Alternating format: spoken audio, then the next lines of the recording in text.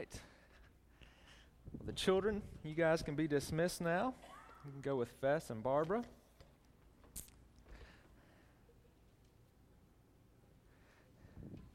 It is unique that when we gather, we can pray for the men and women of this country and then turn around and pray for those in countries far, far away.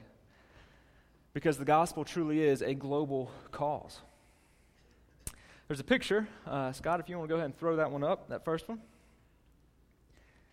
Ever seen that? Ever seen a guy wearing a sandwich board that says, "The end is near"? The end of the world is upon us. What are your thoughts? What are your reactions when you see such signs or when you hear people talk about the end of the world? Perhaps this week, on the heels of Tuesday's elections, you have heard conservative evangelical leaders talk about how they believe that America is on a path of destruction. They believe that what we are seeing today are signs that the end is near. What are your thoughts? How close are we to the end of the world? Well, in the passage that we're going to be looking at together today, Luke chapter 21, Jesus gives his disciples some insight into what the end times will be like. Now, before you all get frantic about the apocalypse and before you break out the Kool-Aid and start passing it around, I want to give you some guidelines about reading apocalyptic literature, right? And by apocalyptic literature, what I mean is basically places in the Bible that talk about the end times, that talk about the future, the end of the world. Okay, so the most commonly known book that talks about the end time is what? Revelation, right? Another book that talks a lot about the end time, it's in the Old Testament, is the book of Daniel. And then we see portions that talk about the end times throughout the Gospels and elsewhere in Scripture. And you don't hear many sermons coming from the book of Revelation or the book of Daniel, do you? Because it's hard to understand. There's some confusing things in there. Even seasoned pastors sometimes avoid talking about the end times and the apocalypse.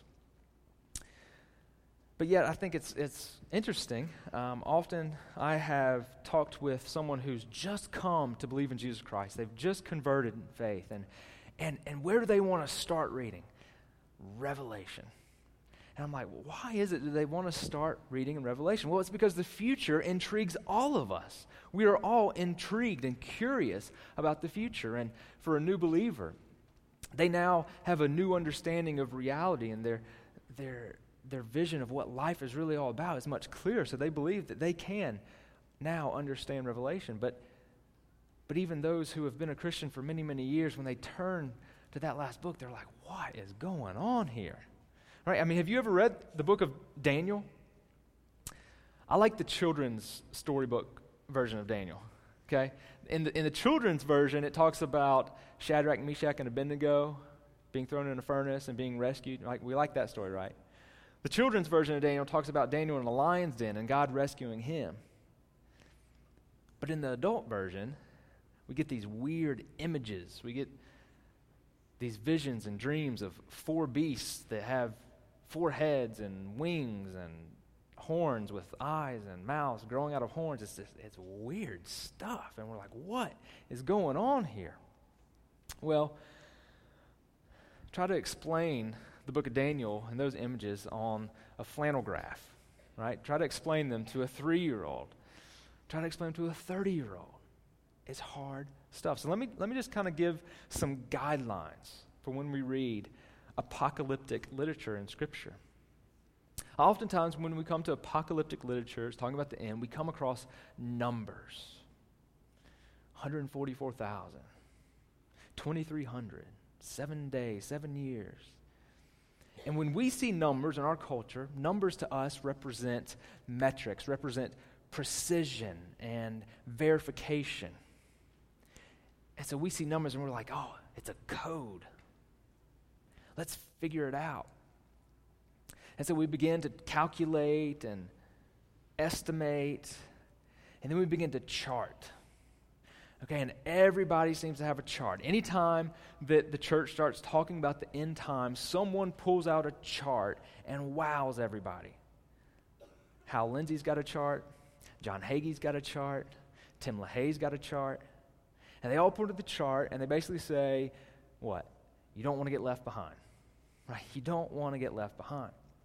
I can remember when I was in Sunday school and someone first gave me a chart.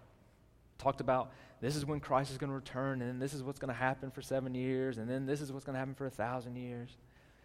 And then with that chart in my hands, I thought that I had unlocked the mind of God. I thought, well, now I know. Now I have the interpretive key to understand the book of Revelation, the book of Daniel. But what I've come to realize is that everybody's chart seems to be a little different. Everybody's calculations of those numbers seem to be a little different. They don't add up to the same figures.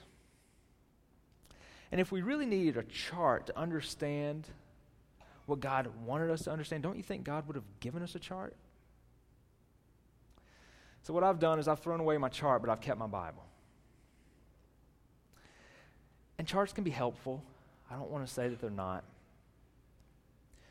But charts are not authoritative. Okay? If you have just been captivated by someone who's shown you a chart about the end times, and you're like, wow, that must be it, just be careful. If you think that the chart is as authoritative as Scripture, then you'll probably end up drinking the Kool-Aid too when it passes around.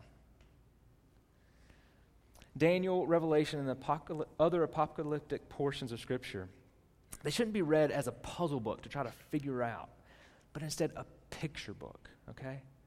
That's the image, the metaphor that I want us to have, that it's a picture book. That these books use wild and vivid pictures to grab our attention. They're not meant for us to decipher.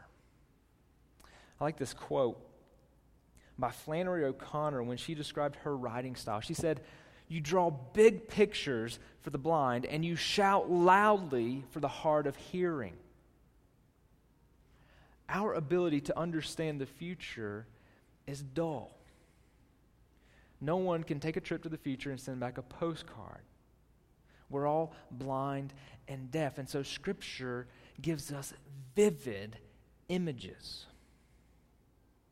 And those vivid images of the future are intended for us to prepare well today. The places in Scripture that talk about the future, they're as much about the present as they are about the future. They teach us how we should live today. And Jesus is doing the very same thing in Luke chapter 21. So I encourage you to go there. Luke chapter 21 if you're not there already. This is an apocalyptic portion in the book of Luke.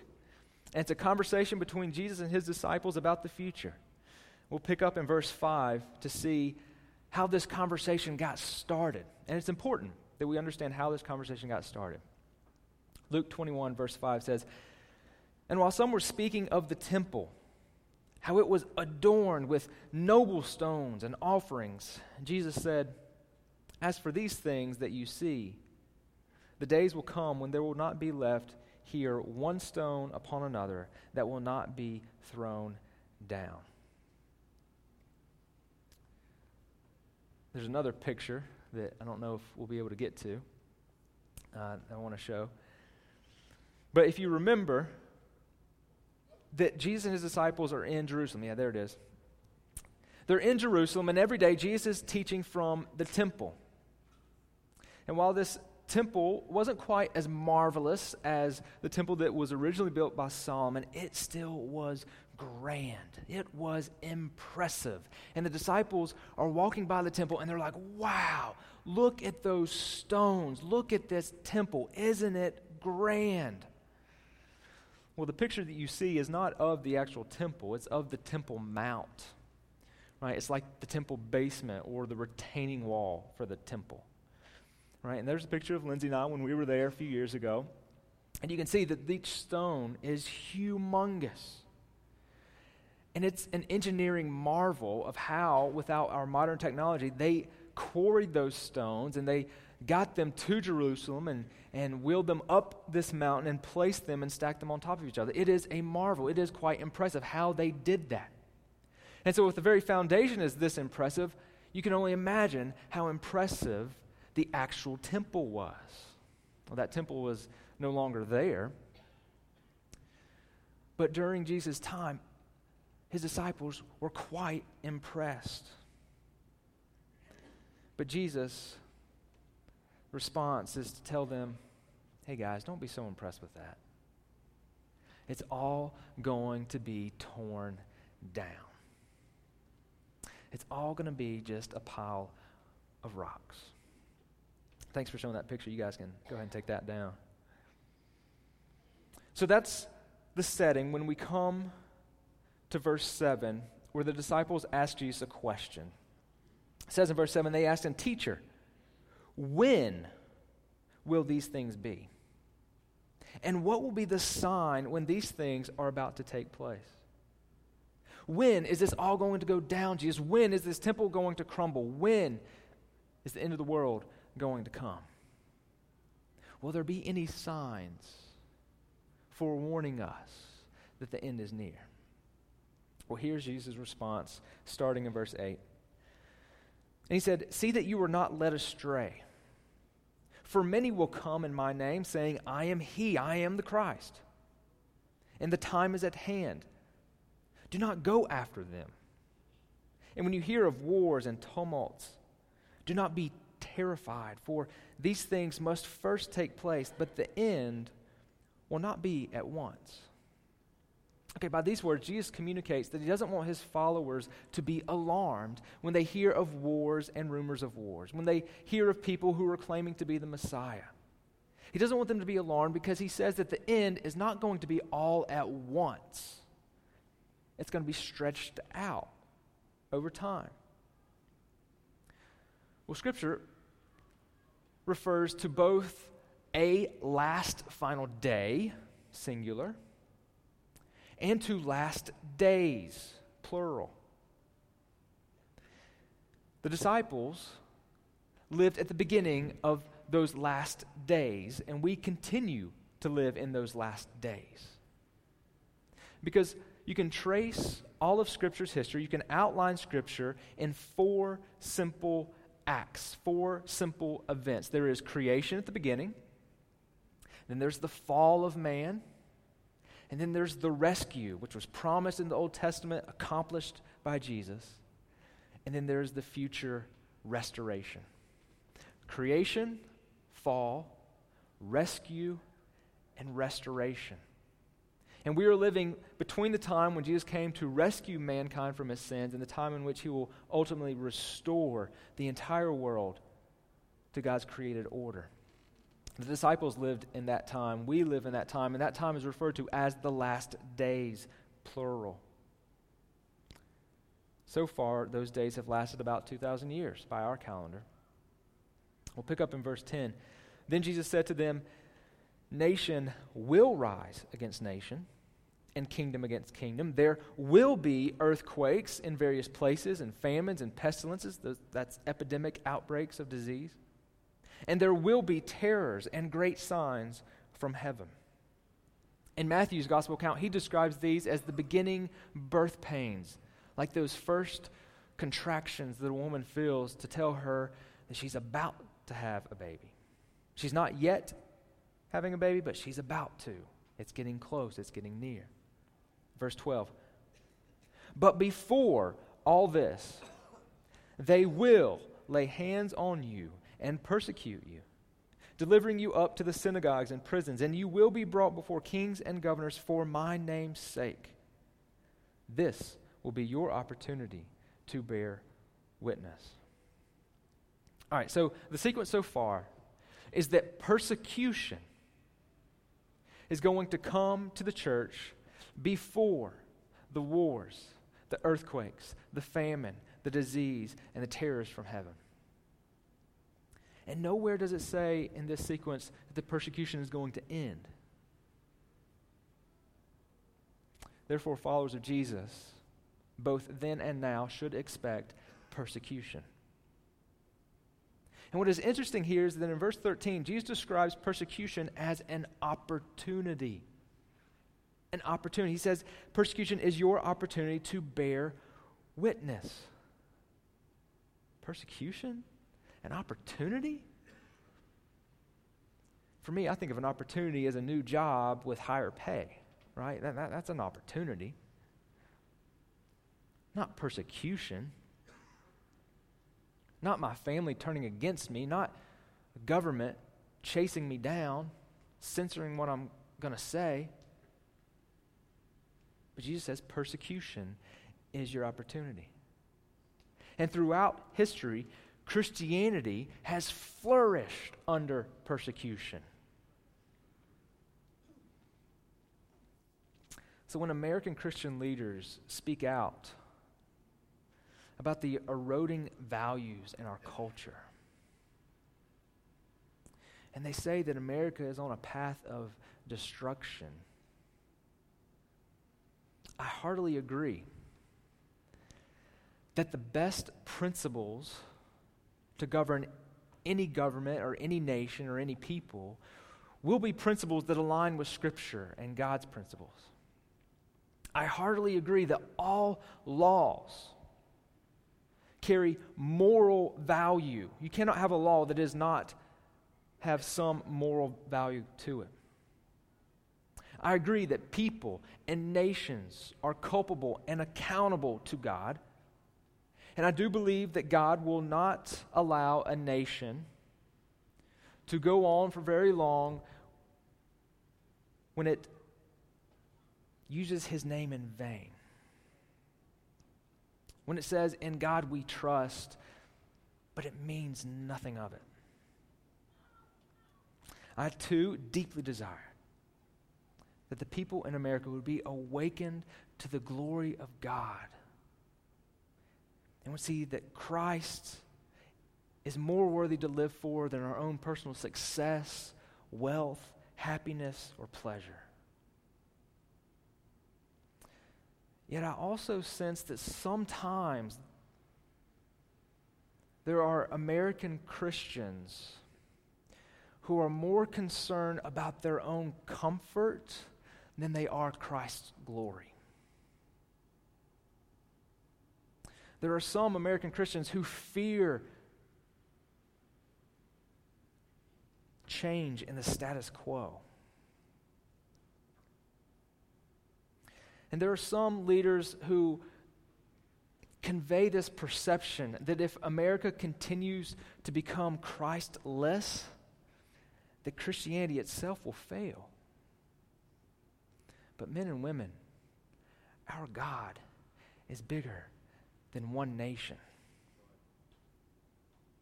And this world is bigger than America. And right now, today, there are places in South America and in Africa and in Asia where the gospel is going forth and where the fame of Jesus' name is resounding. So yes, we should pray for our country. Pray that we would repent of our errors and that we would seek God. But remember that we are a people who live first and foremost for God's glory, not our country's glory. And if America does go down a path of destruction in our lifetime, a path in which the government censors what the church can say and do, these words of Jesus remind us that our faith has not crumbled, but that it will be a time that is an opportunity. If we face persecution in America unlike we've ever faced before, it will be an opportunity to bear witness to our true King. Just as the prosperity and the freedom that we enjoy is an opportunity. Do you know that? The freedoms that we enjoy today, the opportunities that we enjoy today, it's all a platform for us to demonstrate and show how great our God really is. Well, next Jesus gives an incredible promise of his present grace that will be with his followers whenever we are put on trial for our faith. Pick up in verse 14. It says, "Settle it therefore in your minds, not to meditate beforehand how to answer. For I will give you a mouth and wisdom which none of your adversaries will be able to withstand or contradict." Verse 16, "You will be delivered up, even by parents and brothers and relatives and friends. Some of you they will put to death. You will be hated by all for my name's sake, but not a hair on your head will perish. By your endurance you will gain your lives." Now that's interesting. Verse 16, Jesus says that some of his followers will be put to death. Like Stephen in Acts chapter 7 was stoned to death. Like 11 of the 12 disciples who gave their lives because they proclaimed the gospel of Jesus. Jesus proclaimed and promised that some of his followers, like thousands throughout history, would be killed because they take a stand for Jesus. Yet in verse 18, Jesus says that he promises not a hair on your head will perish. So how can Jesus say that some of you will die, but none of your hair will perish? Is that a contradiction? Well, not if you believe in the resurrection. Where is true life to be found? Is true life really to be found in this bag of bones that lasts 70 years maybe? Is that life? True life is found in Jesus Christ. Our lives are united to his. So can tribulation or distress or famine or nakedness or persecution or danger or sword separate us from the love of Christ? By no means. Neither death nor life, angels, rulers, neither things present nor things to come, nor powers, nor height, nor depth, nor anything else in all creation will ever be able to separate us from the love of God in Christ Jesus our Lord. Those are the words written by the Apostle Paul in Romans chapter 8. And what do you think gave him such confidence to pen those words? That nothing could separate us from the love of God. That though we are persecuted, though we face death, still not yet a hair on our head would perish. What gave him that confidence? It was because he had seen the resurrected Lord Jesus. It was because he stood before rulers and governors and kings, and God gave him the words to respond to them. Words which they could not refute, just as Jesus promised here in Luke chapter 21. If Jesus lives, we live. Life is for him, and death is gain. Turn to verse 20 now. Jesus says, "But when you see Jerusalem surrounded by armies, then know that its desolation has come near. Then let those who are in Judea flee to the mountains, and let those who are inside the city depart, and let not those who are out in the country enter in. For these are days of vengeance, to fulfill all that is written. Alas for women who are pregnant, and for those who are nursing infants in those days. For there will be great distress upon the earth, and wrath against this people. They will fall by the edge of the sword, and be led captive among all nations, and Jerusalem will be trampled underfoot by the Gentiles, until the times of the Gentiles are fulfilled." In these verses, Jesus is specifically addressing his disciples' questions of when Jerusalem would fall, of when this temple that they were marveling at would be destroyed. And in the year AD 70, only about 40 years after Jesus spoke these words, the Roman armies surrounded Jerusalem, just as Jesus predicted. They overtook it, and they destroyed the temple. In the end of verse 24, it says that the imprint of this destruction, which maintains even today, because there is not a temple even today, he says this will last until the times of the Gentiles are fulfilled. In Matthew's account, there Matthew writes that this gospel of the kingdom will be proclaimed throughout the whole world as a testimony to the nations. And as we mentioned last week, Jesus allowed and permitted the destruction of the temple because God has made his dwelling place on earth in the church, in his people. And he has made his dwelling place among his people so that his gospel may go forth from Jerusalem into every nation, among every peoples. So this delay in Christ's final coming is God's patience, and it's his mercy to allow the gospel to go out into all the world. And then, when the time of the Gentiles has been fulfilled, when every people group has heard of the name of Jesus, then the end will come and the new Jerusalem will be established.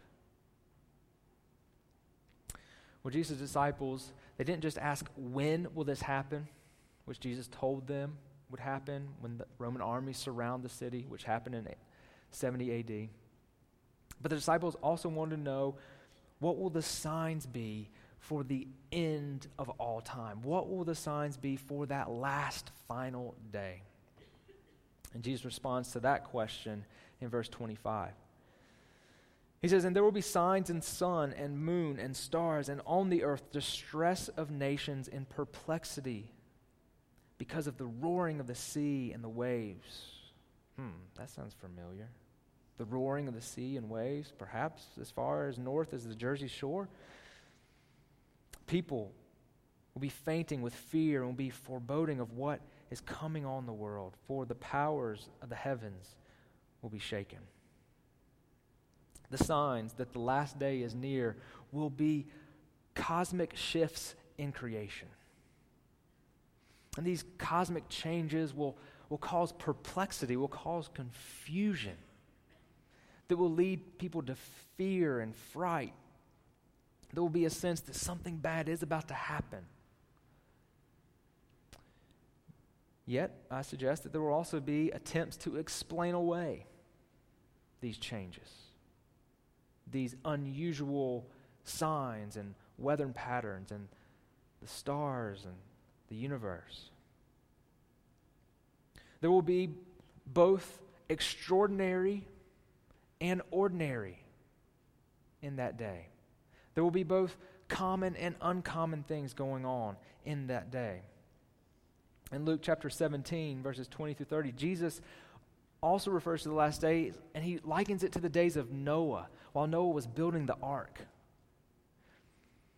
And it says there that as Noah built away on that ark, knowing that God was soon going to flood the earth, that people continued living life as if nothing was going to happen.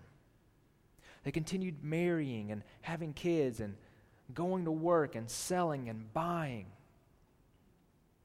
Not everyone in the end day is going to be hunkered down in a bomb shelter. Okay? There will be this mix of unusual things going on at the same time as ordinary life will continue. And then in verse 27, it says, and then they will see the Son of Man coming in a cloud with power and great glory. This is a reference to Daniel chapter 7, where the Son of Man is the Messiah. Coming in a cloud is a sign throughout Scripture as God's judgment. And this is the return of Christ. And Jesus says in Luke 21:28, now when these things begin to take place, straighten up, raise your heads, because your redemption is drawing near. Pay attention, is what Jesus is saying here. Sit up straight. Straighten up your head. Look up. Pay attention. You don't need to be all worried and frantic and, oh no, the end is here. But instead, pay attention because, why? Your redemption is drawing near. This is what you hope for as my people. The coming of the Son of Man is to your advantage. It is the restoration of all things. It brings an end to the persecution and the miseries of this world. It is what we ought to be longing for as his people. And so here's the purpose of these signs that the Bible gives us. These signs of wars and earthquakes and famines. They're not to help us calculate the date of when it's going to happen, because Jesus says that no man knows. The angels don't even know. He doesn't even know. It's all up to the Father. But the signs that we see, and we are seeing signs, they're meant to tell us, wake up. Pay attention. They're designed to keep us from letting our guard down, from being caught surprised. They're calling us to pay attention that this earth, that this life is temporary.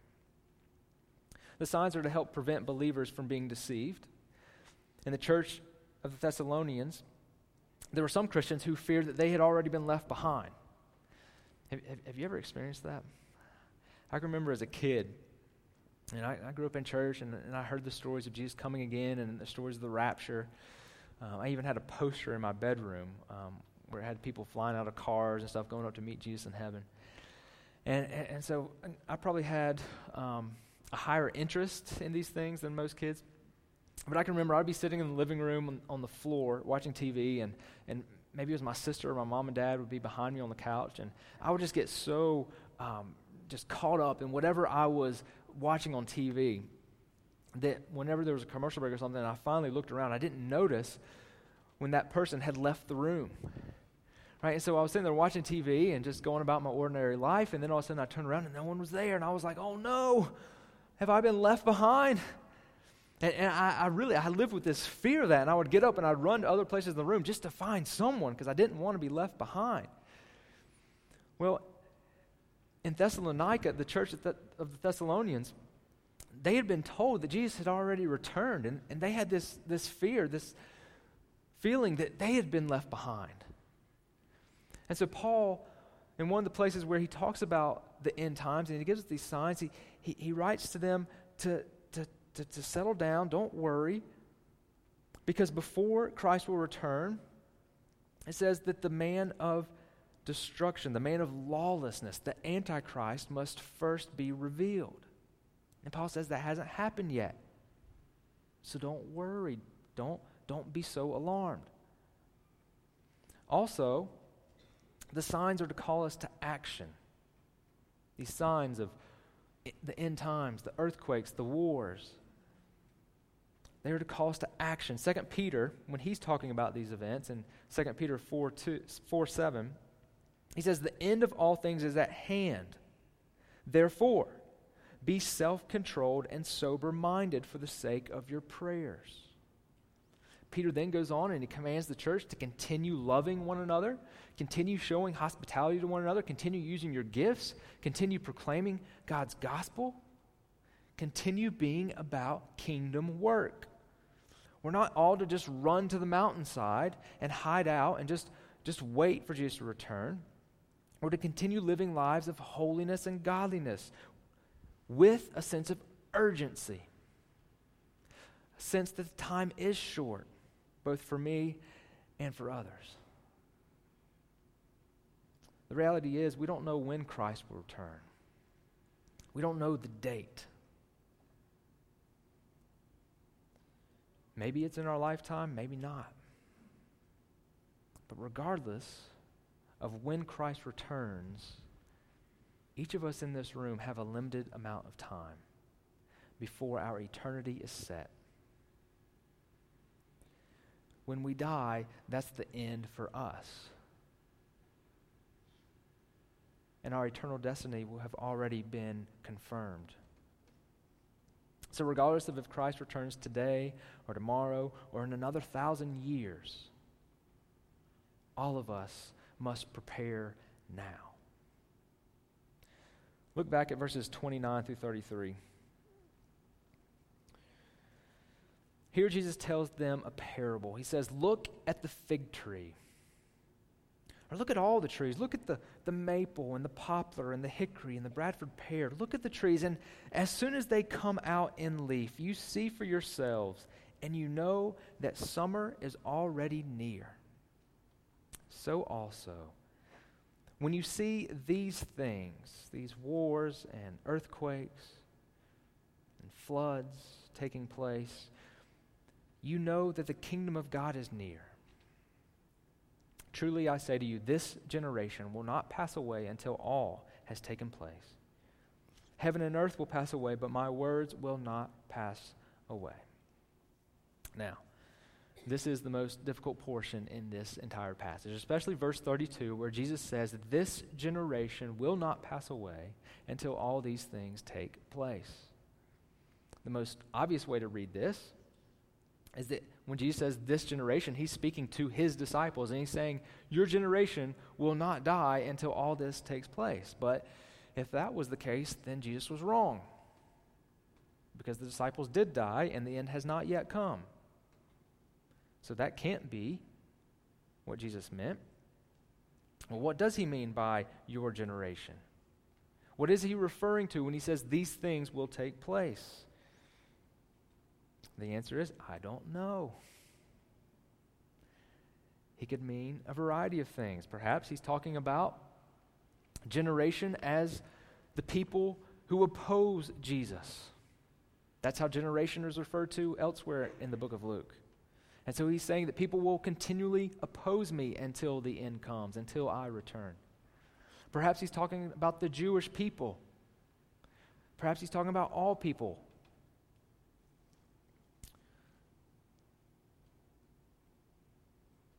Perhaps he's talking about that when these signs start, it will only be a generation before the final end actually does come. It's hard to be dogmatic about these verses. And I could give you the preterist or the futurist viewpoints, the idealist viewpoints. I could sit here and I could talk to you about the pre-trib or the mid-trib or the post-trib or the pre-mill or the all-mill perspectives. But I'm not your professor. I'm a pastor. And so again, I want to lead you to what is the big picture. What is the big picture that Jesus is trying to alert us to? The big picture is that when you see these signs, the end is near. The end is near. Near like the end of this week? Near like a year from now? No. Maybe. But near like the next thing on God's agenda to do. Creation has taken place. The fall has taken place. Jesus' rescue has taken place. And what is next is the restoration of all things. And so on God's timeline, the God who doesn't measure time as we do, because it says in 2 Peter that for God a day is like 1,000 years and 1,000 years like a day. On his timeline, the next thing on his agenda is for Christ to return. And so the point of this discussion is not to get you all anxious and nervous and worked up about it. It's just to help you live wise and faithfully today. It's to help you prepare well today. Because look at where Jesus goes with this discussion. Look at how he ends it up in verses 34 and 36. These are like Jesus', at the end of the day, what you really need to be concerned about is this. Verse 34. But watch yourselves, lest your hearts be weighed down with dissipation and drunkenness and cares of this life, and that day come upon you suddenly like a trap. for it will come upon all who dwell on the face of the whole earth. But stay awake at times, praying that you may have strength to escape all these things and are going to take place, and to stand before the Son of Man." So after talking about all this global, universal, end-of-the-world type of stuff, Jesus gets personal, and he says, watch yourselves. He doesn't say watch the news, read the paper, follow the tweets, and when you see China doing this, and you see Israel making this move, and America doing this, he doesn't say to watch those things. He says, watch yourselves. Watch your life. Remember how this conversation got started? Those disciples walking around that temple saying, "Wow, would you look at that? Is that not impressive? Those stones, that building." And Jesus is like, "Guys, it's just a pile of rocks. Guys, it's all temporary. It's all coming down." So at the end of the conversation, he's reminding them, stay vigilant. Guard your hearts from being impressed by the things of this world. Because this world will pass away, but my words will never pass away. Don't get caught unprepared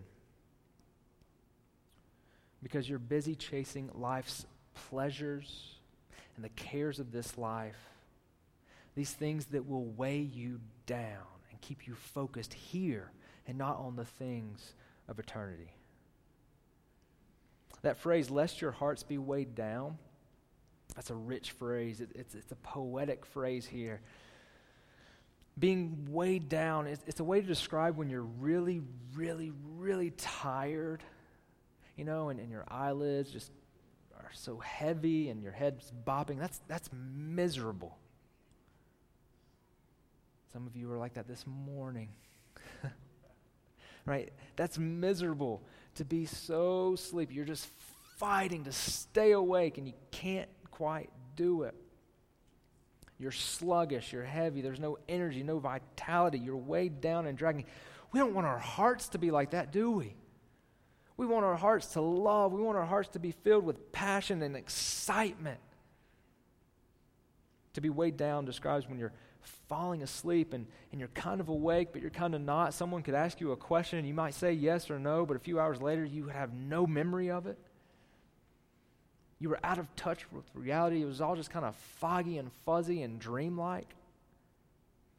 And Jesus is saying that when you forget the bigger picture of God's plan, when you forget about eternity, and you get focused in on this life and the things of this life, you're actually losing touch with reality. You're like in that sleepy, heavy state where you're not alert and awake to what's really going on. And this is how unbelievers live. This is how people who do not recognize the kingship of Jesus Christ, it's how they approach life. They don't appear to be drowsy and sluggish. They appear to be having a good time, at least some of the times. But they're not awake to true reality. They don't see the bigger picture. They don't live with eternity in mind. They place value on what is ultimately invaluable, not valuable. They place significance on what will one day be completely insignificant. They find their purpose in what is really of no purpose.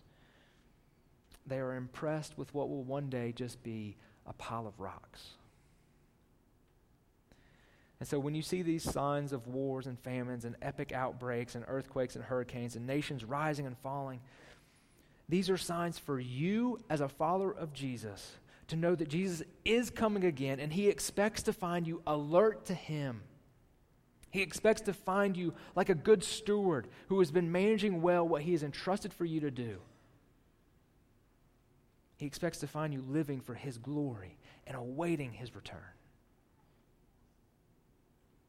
These signs remind us that there are two kingdoms at play here. There's an earthly kingdom and an eternal kingdom. So these signs are for the believer, not the unbeliever. Don't be persuaded. Don't be surprised when unbelievers are not persuaded by the signs that you see. Don't be surprised when people see what we see as moral erosion and they claim that it is progress, that it is the way of the future. We want to shake them. We want to say, wake up to them. Don't you see that time is ticking? Don't you see the bigger picture of God's eternity at stake? We want them to get their priorities straight, starting with Jesus, number one. But they're probably just going to be like, why are y'all so doom and gloom? Why are you so stuck in the past? So when you see that guy at the intersection wearing the sandwich board that says the end is near, if you're a follower of Jesus Christ, that sign's actually for you. It's a reminder to you that Christ is returning. And so you should focus your energy not on the things of this world, but the things that will last forever. We should read that sign, and it should remind us that we need to watch my life. Make sure I'm not becoming too comfortable and cozy in the here and now. That I need to approach life with this awareness that this life is just temporary. The unbeliever who drives by that sign and he sees that guy wearing that sandwich board saying the end is near, he's probably going to go, that guy's a nut. He's not going to get it because he lives with a one kingdom perspective, but we live with a two kingdom perspective. What Jesus is doing for us in Luke 21 is he's drawing big pictures and he's shouting loudly for dull people like you and me who tend to get so impressed by temporary things that are one day going to be a pile of rocks. He's drawing these big pictures and he's shouting loudly for us so that we will not waste our lives pursuing what will one day be of no importance. What Jesus wants is for us to be a people who put our hope in Him, not in the things of this life. Life is in Jesus, and the mark of His followers is a longing for His presence. And I'll leave you with this. 2 Timothy 4:8 says that Jesus has a crown of righteousness that He is going to award those who have loved His appearing on that day. Are you longing for His appearing? Let's pray.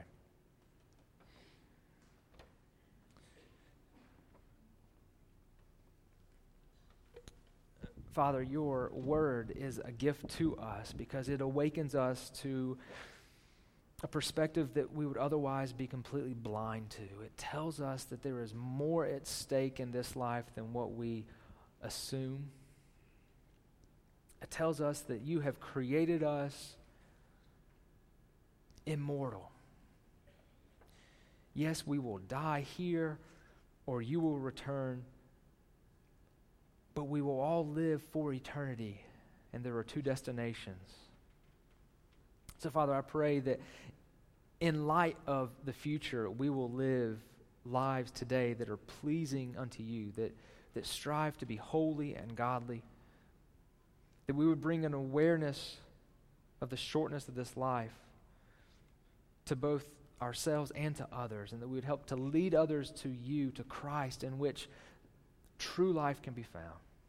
Life both here and now and life forevermore. It's in Christ's name we pray. Amen. Well, now is our time of response, and as Baxter leads and plays, I encourage you to stand and sing in response to this great God of ours who has revealed to us